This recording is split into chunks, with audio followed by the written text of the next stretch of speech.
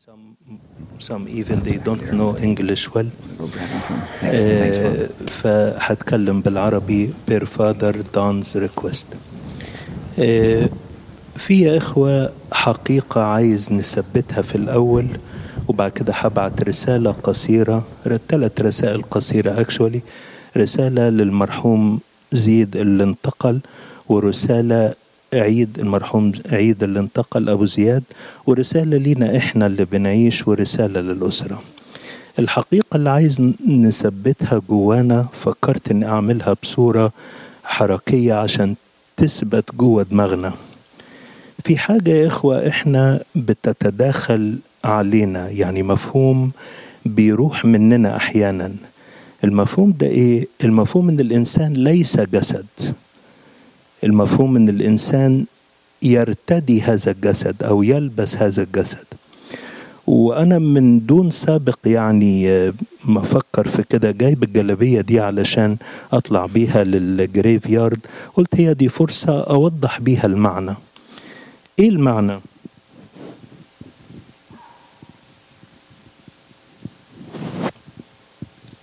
المعنى إن الإنسان لابس هذا الجسد من يوم ما اتولد، بس تخيل إنك أنت مش شايف اللي جواه. يعني هذا الجسد اللي أنت لابسه بتحرك فيه، هو لوحده ستاتيك، هو لوحده مش بيتحرك، هو لوحده تراب وإلى تراب يعود، بس أنا اكشوالي ساكن جوه هذا الجسد. فأنت تعودت مش تشوف اللي جوه، أنت بتشوف الجسد اللي بره، والجسد اللي بره الاستاتيك ده اللي بيحركه الحاجة اللي جواه، لكن هو لوحده ستاتيك خالص، هو لوحده تراب وإلى تراب يعود. ولأنه هو مادة، لأنه هو ماتيريال، فبالتالي زي كل المواد اللي حوالينا ليها عمر افتراضي. بعد فترة زي ما الكتاب بيقول الإنسان يخلع هذا الجسد علشان الحاجة اللي جوه اللي كانت بتحركه، الروح اللي بتحب ربنا واللي بتخدم واللي فيها الإيمان واللي فيها التعلق بالسماء، تاخد المكافأة بتاعتها الأبدية. وعشان كده الكتاب بيقول إن آدم، كلمة آدم معناها القديم بتاع الأرض، أنت تراب وإلى تراب يعود. فاللي احنا بنشوفه مش بني آدم مات، لكن بني آدم خلع الجسد. وعشان خلع الجسد زي ما الكتاب بيقول نثق ونصر بالأولى أن نتغرب عن الجسد ونستوطن عند الرب. يعني بعد ما خلعنا الجسد الإنسان يخرج من هذا العالم علشان يستوطن عند الرب. لما يستوطن عند الرب مش معناها انتهى، لكن معناها خرج من العالم، قلع الحاجة اللي تبع العالم علشان يستوطن عند الرب. فبالتالي لما المفهوم ده يبقى جواك تجد روح عزاء، وتجد معنى ان السيد المسيح اللي احنا هنحتفل بميلاده بعد ايام قليلة نزل من السماء خصيصا عشان يسحبنا من السماء عنده. لما كنت في لوجوس تي في، انا واصل امبارح يعني الليله اللي فاتت دي، كنت باجي احضر هنا اكشولي في الكنيسه، وياما قابلت فادر دان هنا اثناء التحضير وطلبت صلواته، شجعني كتير. حاجه من الحاجات اللي كنت قلتها في القناه انه مفهوم محبه ربنا للانسان كما يراها الله انه ياخدنا عنده، لكن زي ما احنا بنتوقعها انه يخلينا هنا أطول فترة ممكنة، أو ياريت يسيبنا على طول، يباركنا هنا، يحللنا مشاكلنا هنا. لكن كلمة ربنا بتقول حاجة أخرى، بتقول إنه عايزنا عنده في السماء. عايزنا عنده في السماء تساوي نخلع الجسد. عشان كده الكتاب بيقول ارجعي، مش اذهبي، ارجعي، ده الموضع الأصلي. ارجعي يا نفسي إلى موضع راحتك، لأن الرب قد أحسن إلي. أحسن إلي إزاي؟ أنقذ نفسي من الموت، عيني من الدموع، رجلي من الزلل، لكي أرضي الرب أمامه في كرة الأحياء. أنقذ عيني من الدموع واضحة، أنقذ رجلي من الزلل واضحة، لكن أنقذ نفسي من الموت. لما البني آدم مات actually اللي احنا بنقول عليه مات في نظر الكتاب ده خرج من الأرض اللي محكوم عليها بالموت إلى المجد الأبدي أرضي الرب أمامه في كرة الأحياء.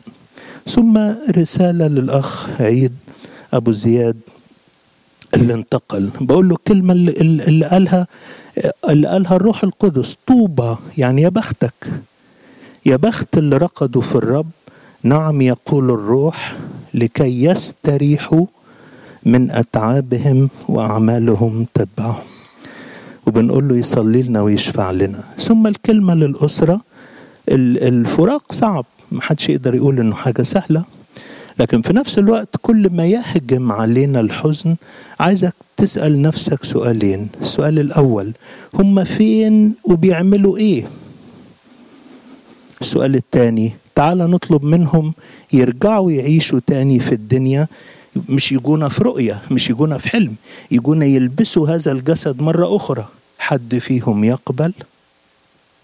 لما تعمل كده تلاقي الحزن راح خالص، وتلاقي التعزية جات. التعزية ليست بمرور الأيام، وليست باجتماع الأحباء، وليس خبر يزق خبر، لكن بإيمان الحياة الأبدية. هو ده العزاء.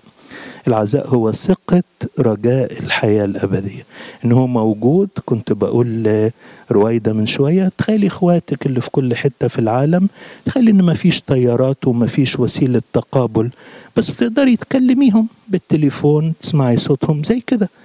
إحنا بنتواصل معاهم في الصلاة. صحيح هم مش هيرجعوا لنا تاني، بس إحنا اللي هنطلع لهم، وبنتواصل معاهم بالصلاة، لأن هم أحياء. ده مجرد خلعوا الجسد اللي كان بيربطهم في العالم، علشان زي ما الكتاب بيقول نثق ونصر بالأولى لما نخلع هذا الجسد إن احنا نستوطن عند الرب. ثم رسالة لنا احنا بقى الأحياء، مش عايزك إطلاقا تعتبرها حاجة اجتماعية بتشارك في موقف اجتماعي، لكن عايزك تعتبرها شيء آخر، لأن الموقف ده محدش مننا هيفلت منه. فإيه اللي أعددناه؟ إيه اشتياقك للحياة الأبدية؟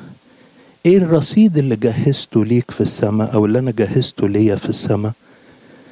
الحياة الأرضية المتعلقة بالجسد، الجسد عايز يأكل ويشرب ويلبس ويسكن ويتحرك ويصرف ويحوش ويعمل، بتستحوذ على الإنسان. لكن في يوم من الأيام، عارف لما الكهرباء تقطع وكله يقف مرة واحدة؟ طيب الأبدية اللي لا تنتهي، إيه اللي أعددناه ليها؟ عشان كده يا إخوة بعتبره مش مجرد يعني مشاركة اجتماعية، لكن بعتبرها فرصة تطلع لاشتياق الحياة الأبدية زي ما الكتاب بيعلمنا. أكرر شكري لفادر دان who gave me the opportunity and the chance to talk to you, and I would like to thank him for his great encouragement when I was here in this church preparing for my sessions in Los Angeles for Logos TV. And as I said in Arabic, the last session was God's great love to take us from this earth to himself, as we heard from Father Dan. Thank you all, and may God bless you, and may God repose the soul of our beloved Abu Ziyad in the paradise of joy in the region, and of which grief, sorrow, and groaning have fled away. And glory be to God forever.